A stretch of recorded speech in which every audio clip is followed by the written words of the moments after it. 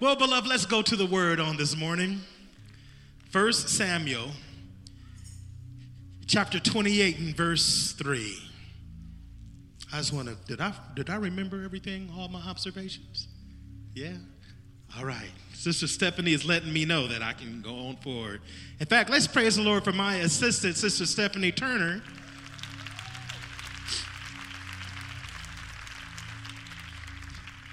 Y'all don't know that she keeps me on track. Amen. Now the word of the Lord reads, 1 Samuel, chapter 28 and verse 3. Now Samuel had died, and all Israel had lamented for him and buried him in Ramah, in his own city. And Saul had put the mediums and the spiritists out of the land. Then the Philistines gathered together and came and encamped at Shunem. So Saul gathered all Israel together, and they encamped at Gilboa. When Saul saw the army of the Philistines, he was afraid, and his heart trembled greatly. And when Saul inquired of the Lord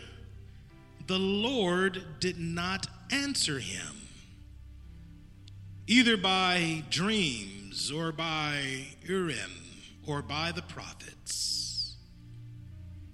Then Saul said to his servants, "Find me a woman who is a medium, that I may go to her and inquire of her." And his servants said to him, "In fact, there is a woman who is a medium at Endor."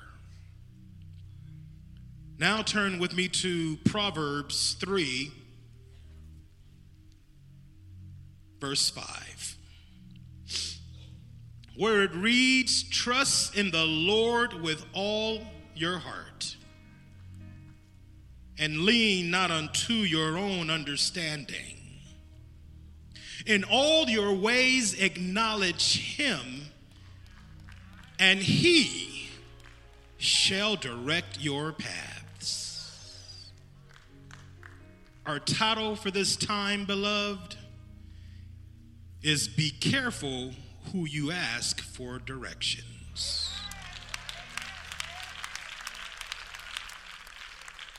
Be careful who you ask for directions. Now, I've always thought the story of King Saul is one of the more sad and tragic stories in the Bible.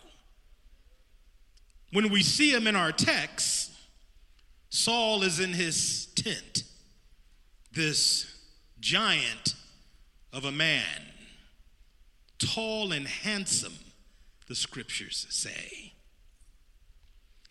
Now he's much older, pacing in his tent, completely terrified, desperate. He calls an aide and he says, "Go find someone who speaks with the dead.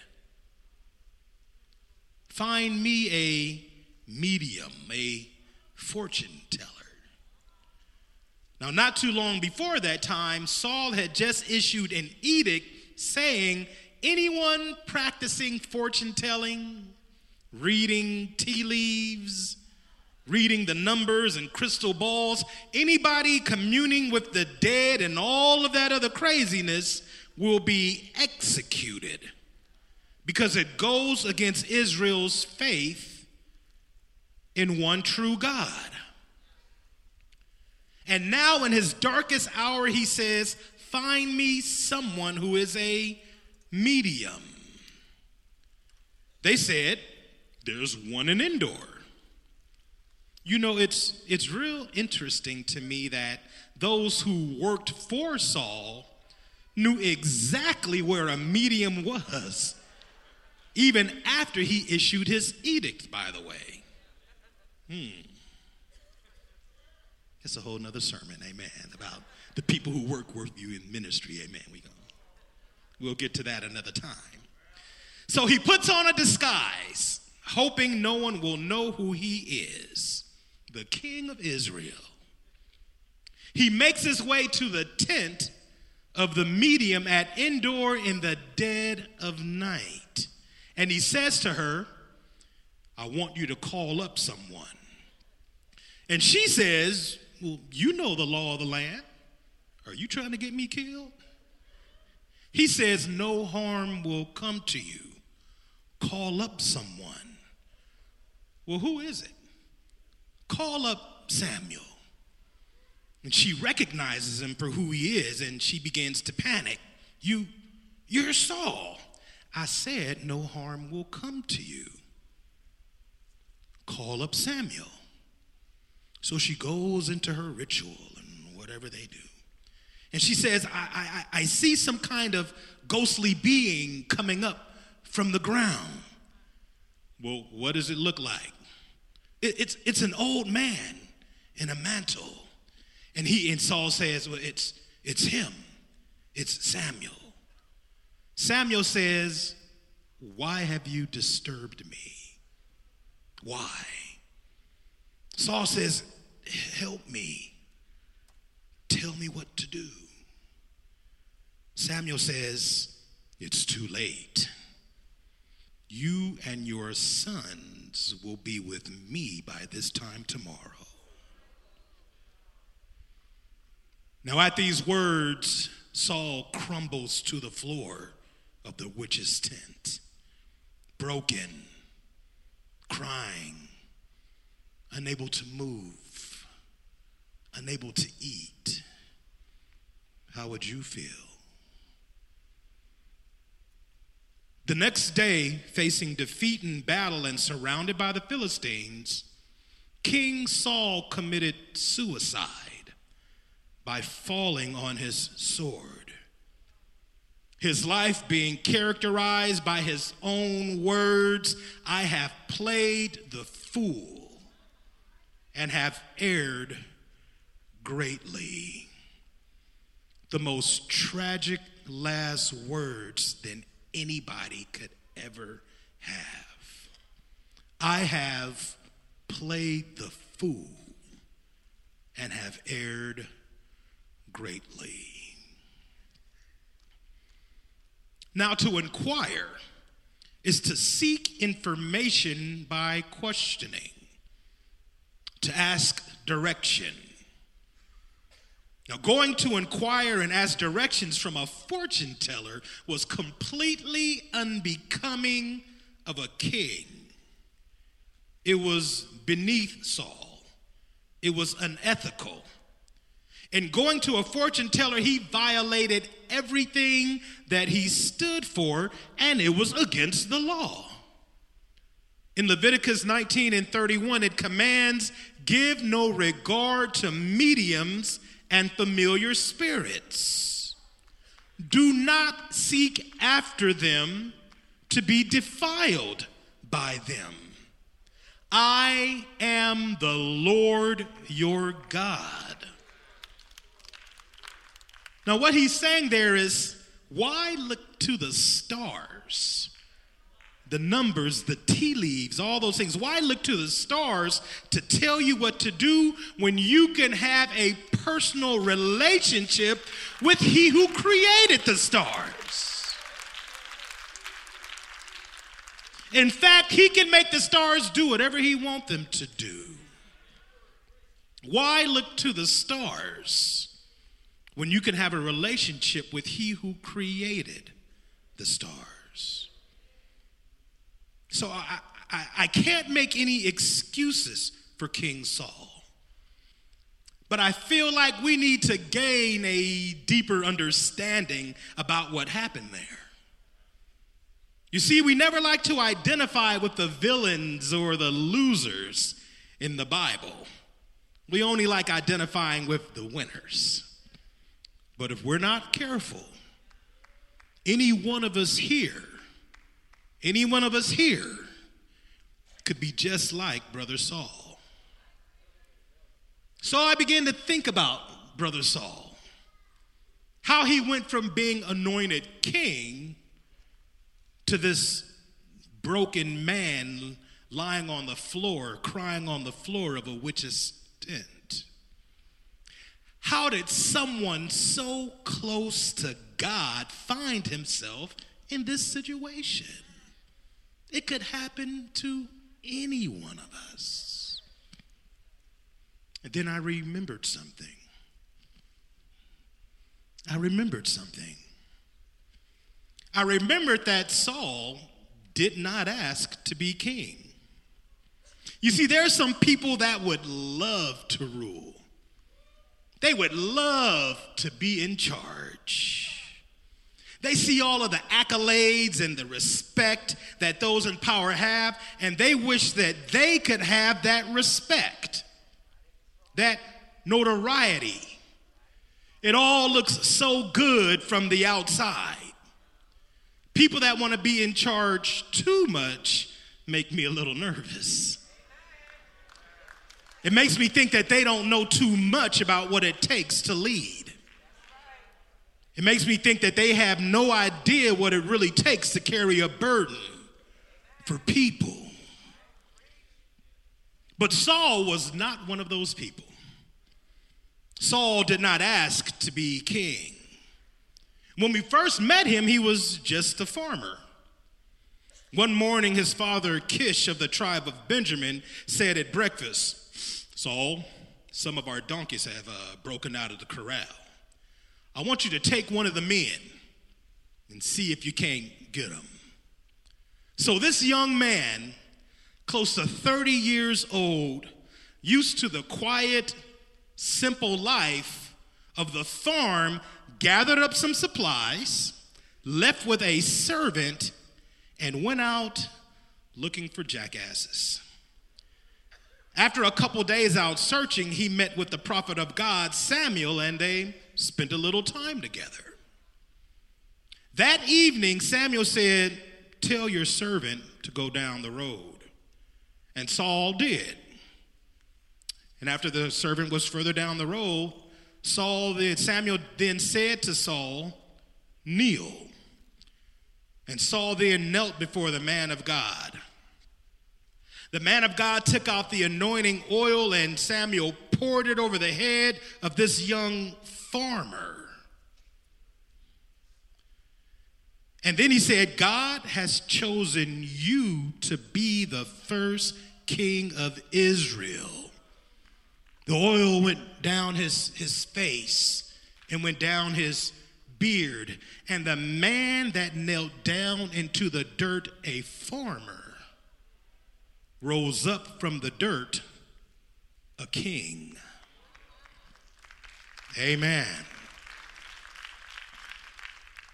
Now he had to go home with that awful, burdensome secret that he is going to be king.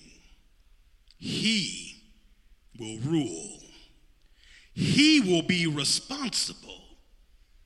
He will be accountable. What does he do with all of that? Samuel says, "Oh, the time will come. It will be announced, and it will be very public. So go back home right now."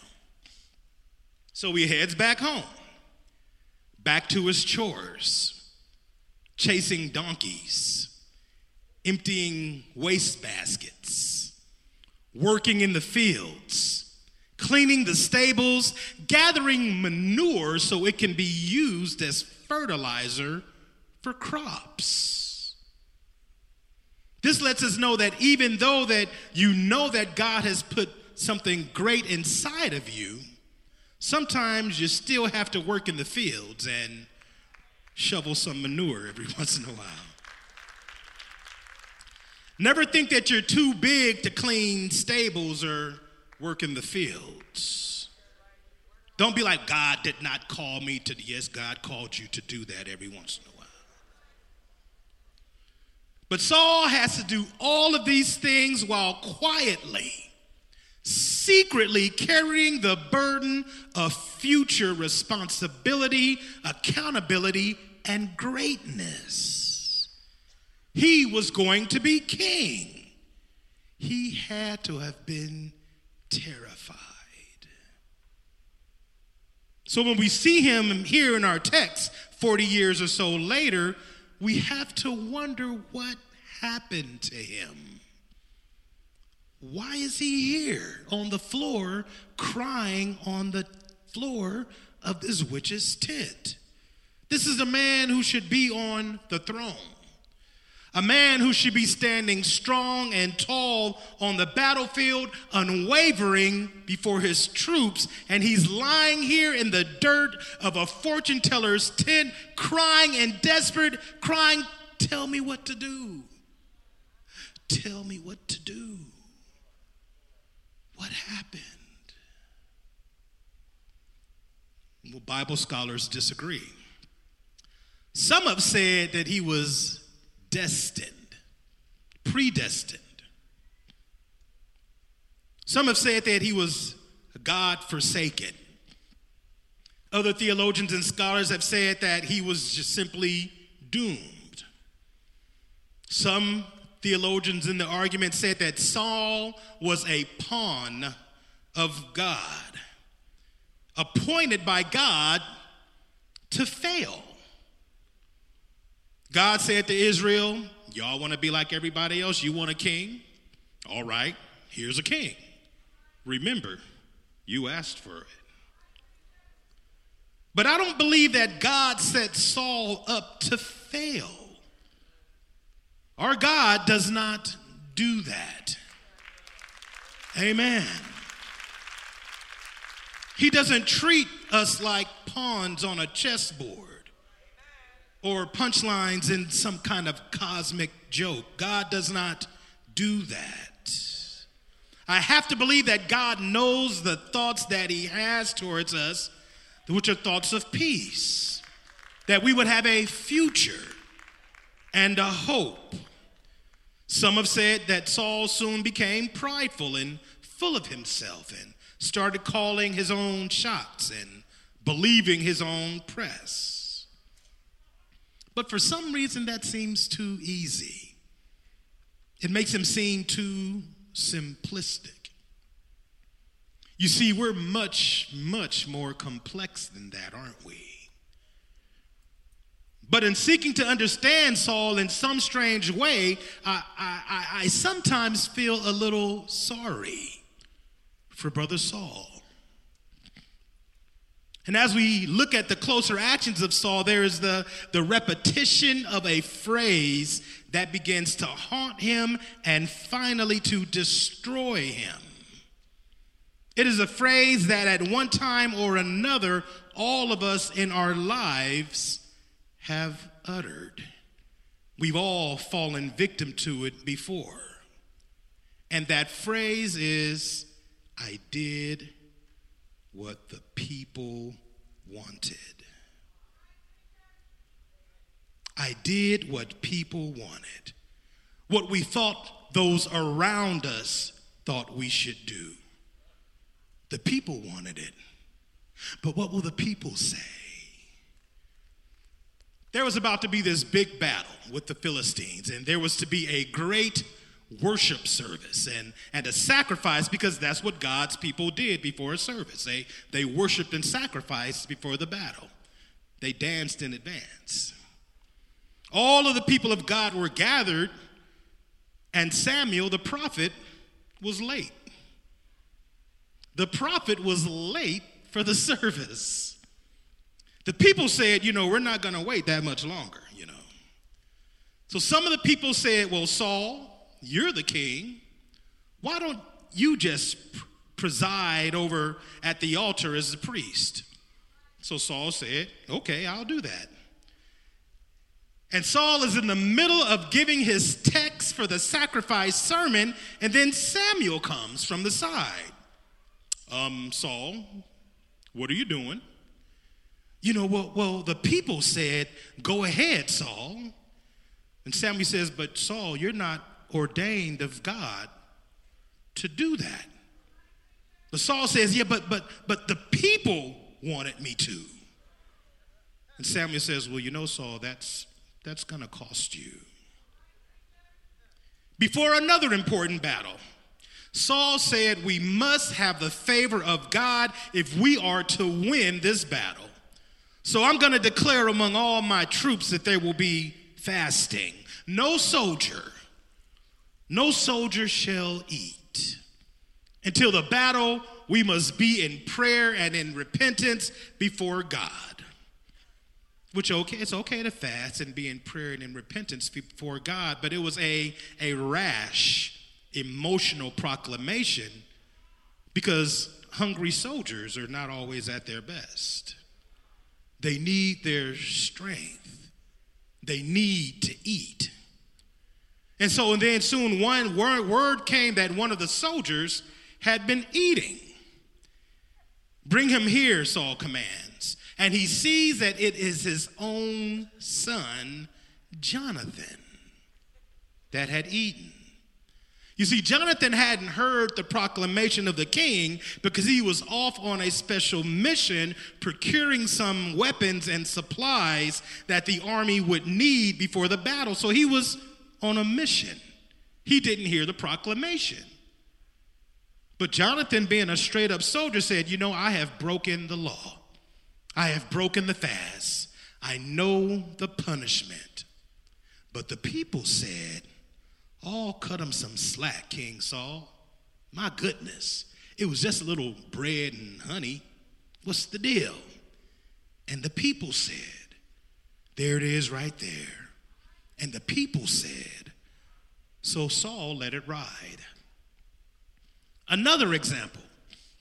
After the defeat of the great army of the Amalekites, the word of God was clear. It says, we do not go into war in order to collect spoils and take property and possessions from our enemies. We are not going to war to get rich and plunder. That is not what we do.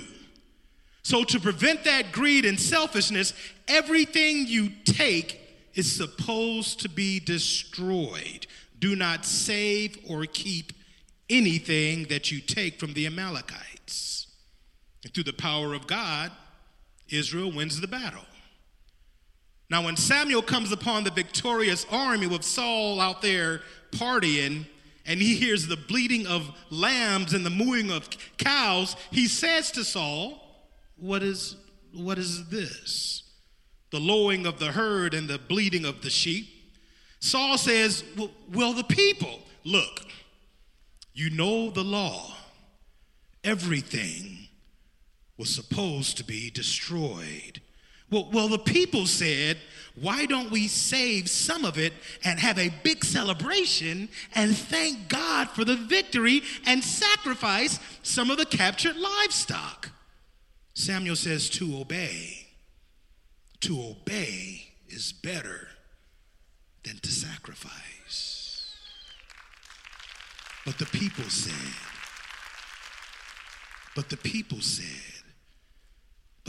said, Saul seemed to have this insatiable appetite for public approval. He was intoxicated by the applause and approval of the people, of those around him.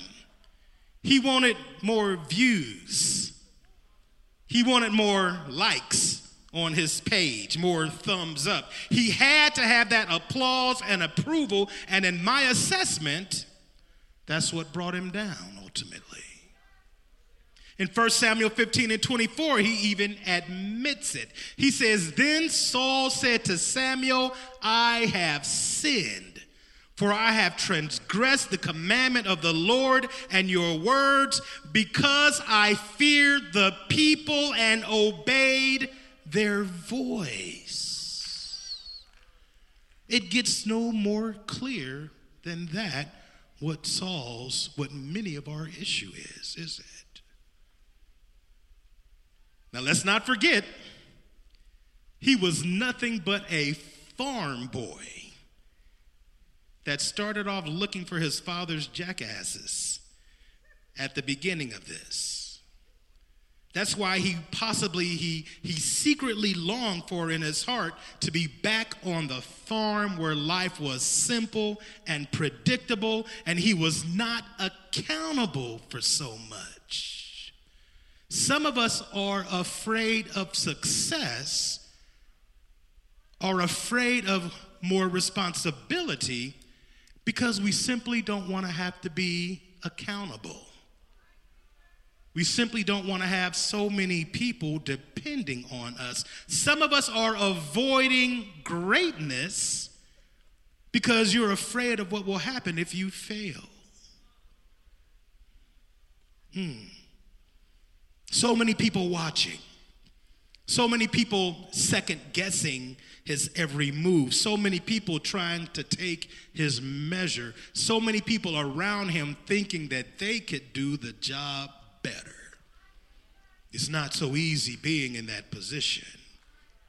I mean, the pressures of life weigh equally heavily on all of us at times, but take a little bit of time to really look at the faces of those who've served as president. The weight of leadership, sitting in the chair of that Oval Office, has a way of making those men look older. At President Obama's first inauguration, he almost had a full head of black hair. Go on and look at that first inauguration. Bishop prayed for it. Amen. It was beautiful. But by the time that second term came around, it was a whole lot more salt mixed in with that pepper up there. So many would love to rule, but we forget that heavy is the head that wears the crown. And on one side of leadership, you have no idea what that means. And it's different when you know that you were trained and qualified to wear the crown. But what if one day you were just off working on a farm and you left home one day looking for donkeys, and you left home that morning a farmhand, and you came home anointed king? In 1 Samuel 9:21, he even tried to disqualify himself.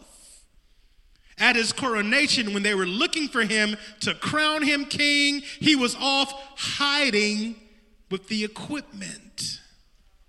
He probably lived in constant fear that one day the whole kingdom would find out that he was a fake. Today they call it imposter syndrome. It's why he needed their approval and applause so very much. Why else would he want to kill one of his most capable supporters over the lyrics of a song?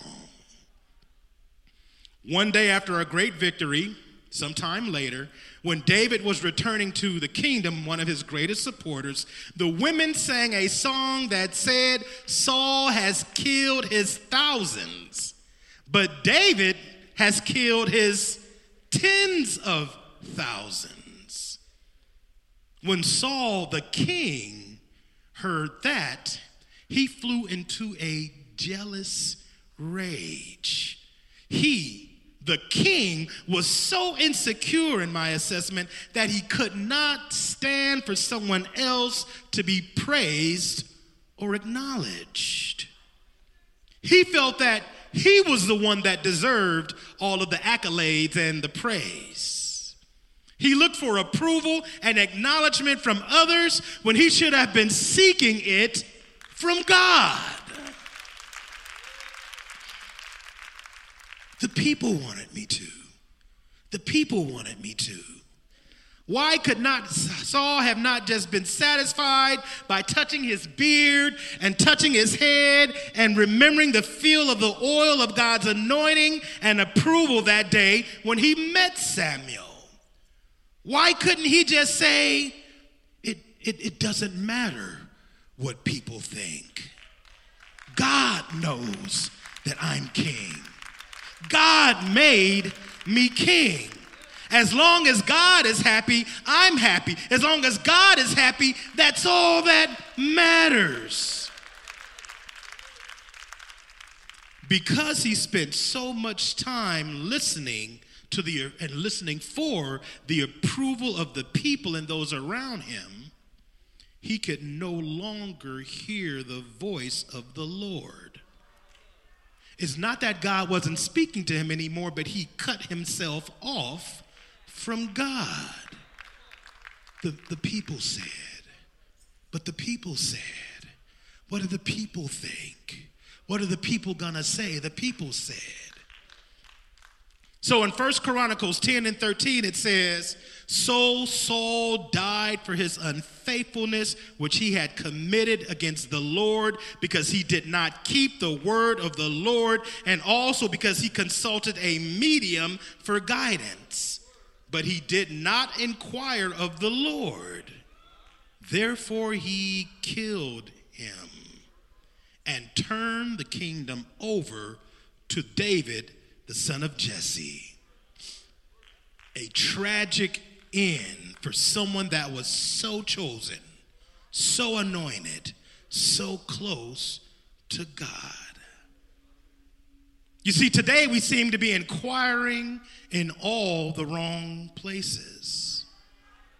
I think that we can all agree that we are living in very interesting and uncertain times.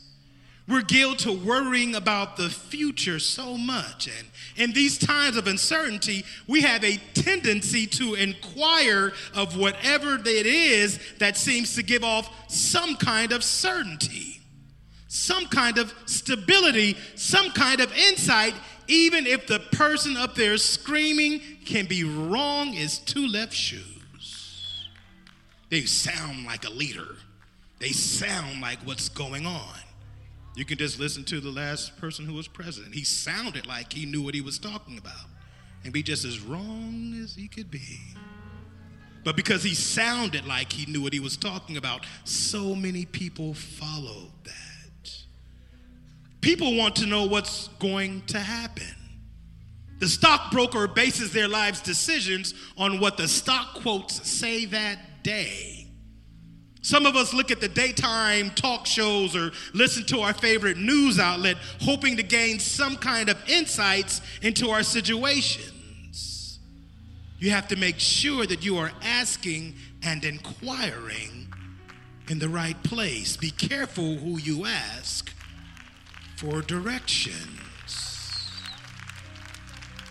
You can't just ask just anybody what you should do about life's critical and crucial decisions. You can't spend all of your time on social media to see what to do and how to act. You can't ask your friends on Facebook, Instagram, and Twitter what you should do about your marriage, about life's big decisions. Now, they may be there to entertain you, but they cannot give you guidance. Most of the time, people give us advice based on their perspectives and their experiences based on what they're feeling at that moment. And in our limitations as humans, that's the only thing we can do, and that's the only way that we can give each other advice. That's why we're told in our second text in Proverbs 3 and 5, trust in the Lord with all of your heart and lean not unto your own understanding in all of your ways. How should I respond to what my spouse just said to me? In all of your ways. My boss just gave me extra work and I'm gonna have to stay overtime. In all of your ways.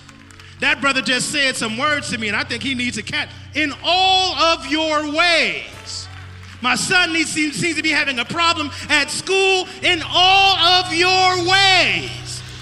What am I going to do about this next situation on the job or on the house, with my finances, in all of your ways, acknowledge him and he shall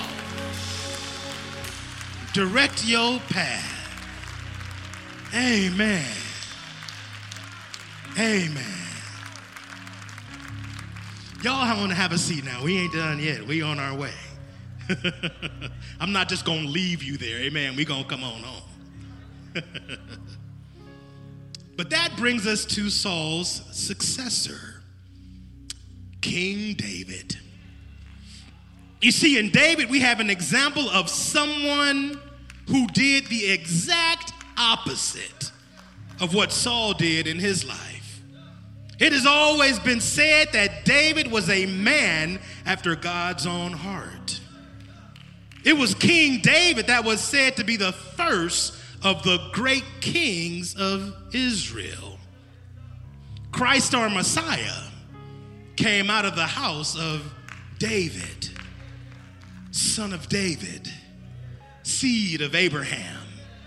Now, how does one become a man or woman after God's own heart? We know King David's resume. He started off as a shepherd boy, learning to play the harp, write poetry, and fight and use a sling. Warrior, worshiper. Even though he made some very, very big mistakes, one in particular for which he paid dearly for, he is still seen as a man after God's own heart. Some Bible scholars have said that he was so willing to admit when he made a mistake, that he was so repentant. Lord, create in me a clean heart so that I might not sin against thee. Some have said it was because that he praised God so passionately, and he wasn't even concerned with how he looked in front of the people when praising the Lord. When the Ark of the Covenant was returned to his rightful place, he danced himself out of his priestly, kingly robes. He didn't care how it looked to y'all, how he praised the Lord. But like Saul, there is a phrase that is used to describe in more than a few instances in the word why David was so successful as king. And that phrase is, and David inquired of the Lord. And David inquired of the Lord. And David inquired of the Lord. You see, consistently asking God for direction instead of asking people, like Saul did, made David a man after God's own heart. In all thy ways acknowledge him, and he shall direct your path. David was always inquiring of the Lord. That's what made him a man after God's own heart. 1 Samuel 23:2.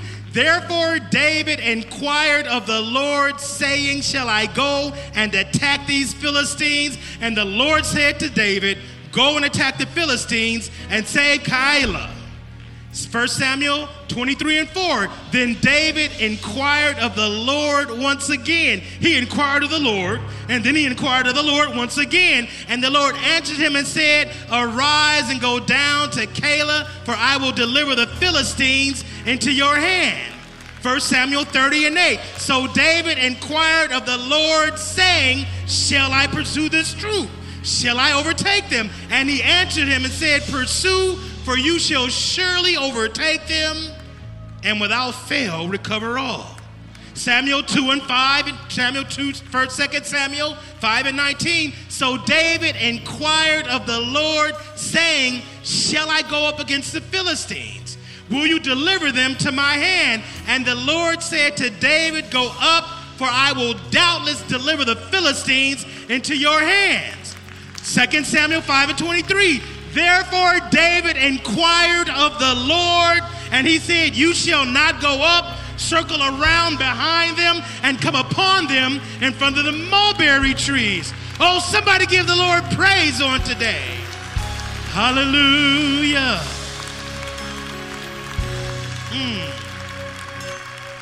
The fact that David went from being the most wanted man in Israel, public enemy number one, to being king is a miracle in and of itself.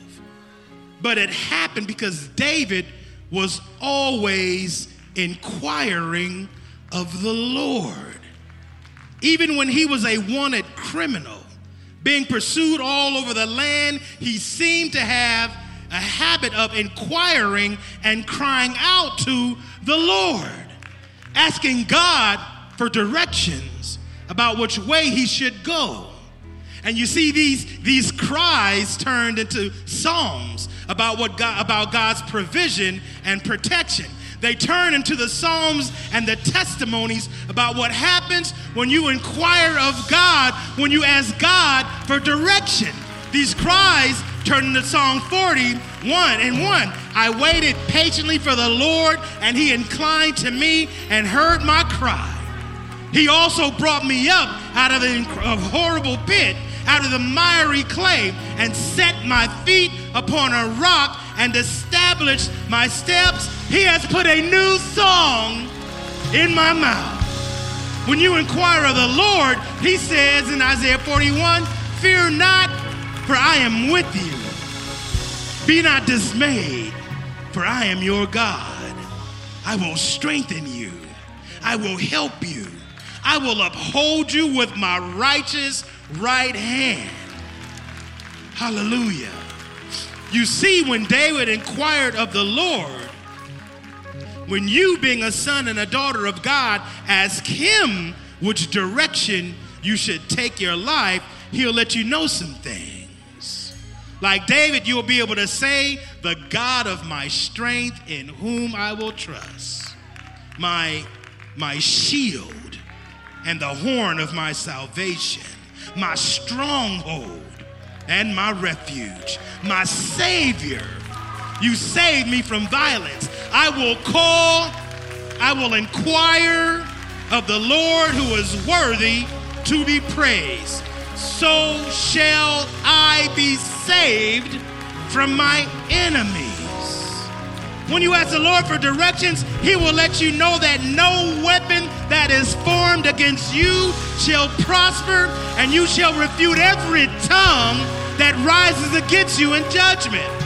This is the heritage of those who inquire of the Lord, and their vindication from me, declares the Lord.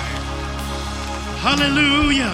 You will be reminded that God is our refuge and our strength, a very present help in times of trouble. After inquiring of the Lord, he will let you know that he who dwells in the shelter of the Most High will abide in the shadow of the Almighty. I will say to the Lord, my refuge and my fortress, my God, in whom I trust, for he will deliver you from the snare of the fowler and from the deadly pestilence.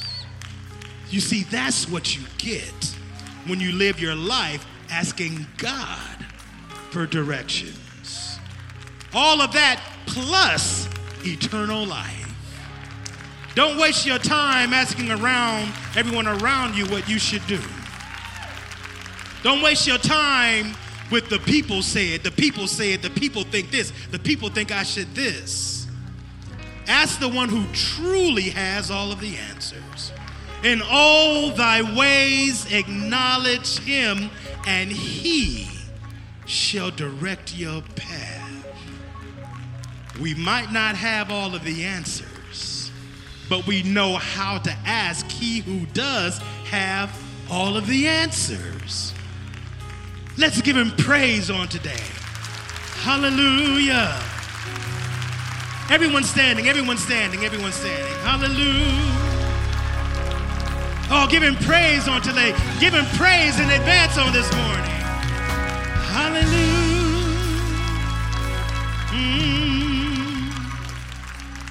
Hallelujah. Hallelujah. Oh, give him praise for that word on today.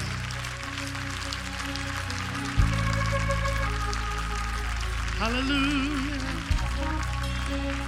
We worship and adore thee, bowing down before thee, songs of praise singing, hallelujahs ring.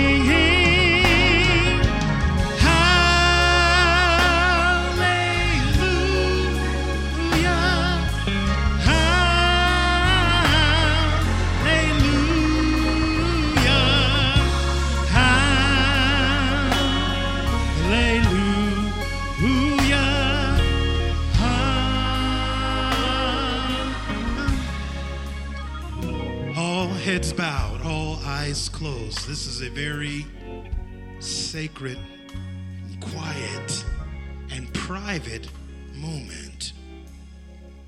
Our God, our Father, our Creator is who we should all be inquiring of. He is who we should be asking for directions in our life. Some of us here have been looking in so many different directions to find out what we should be doing in our lives and about our lives. We've been inquiring of everything else and everyone else to find directions when we should be inquiring of the Lord about what we should do and who we should be. I believe that there's someone here that is ready to inquire of the Lord about what they should do with their life and their future. I believe there's someone here that wants more for their life than what the world has been giving them. The world has only been giving you pain, disillusionment, despair. The world has been giving you nothing.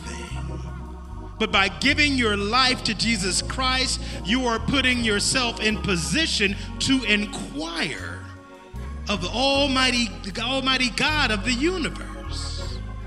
By putting yourself in relationship with Jesus Christ, you are putting yourself in position to hear what He is saying to you.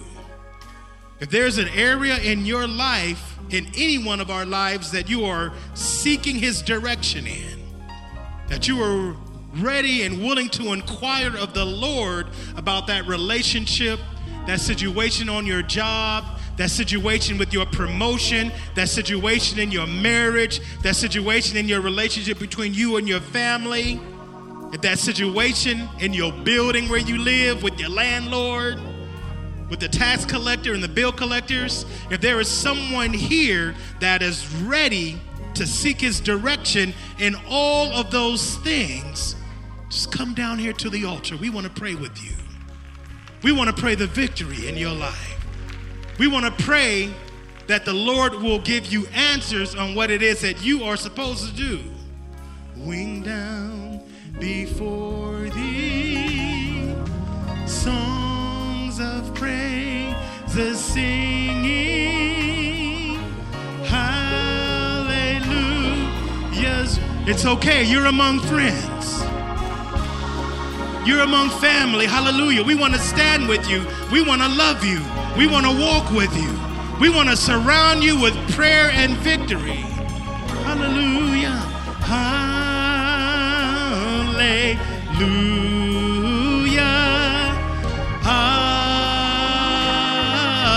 Amen. Whoa. Oh, come forth, my brothers and sisters. The Spirit of the Lord is already in the room right now. Hallelujah.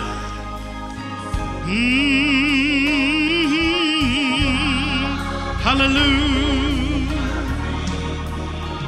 Hallelujah. Oh, come, there's still room at the altar. There's still room. Hallelujah. Oh, I know someone here needs a touch from the Lord on today. Hallelujah.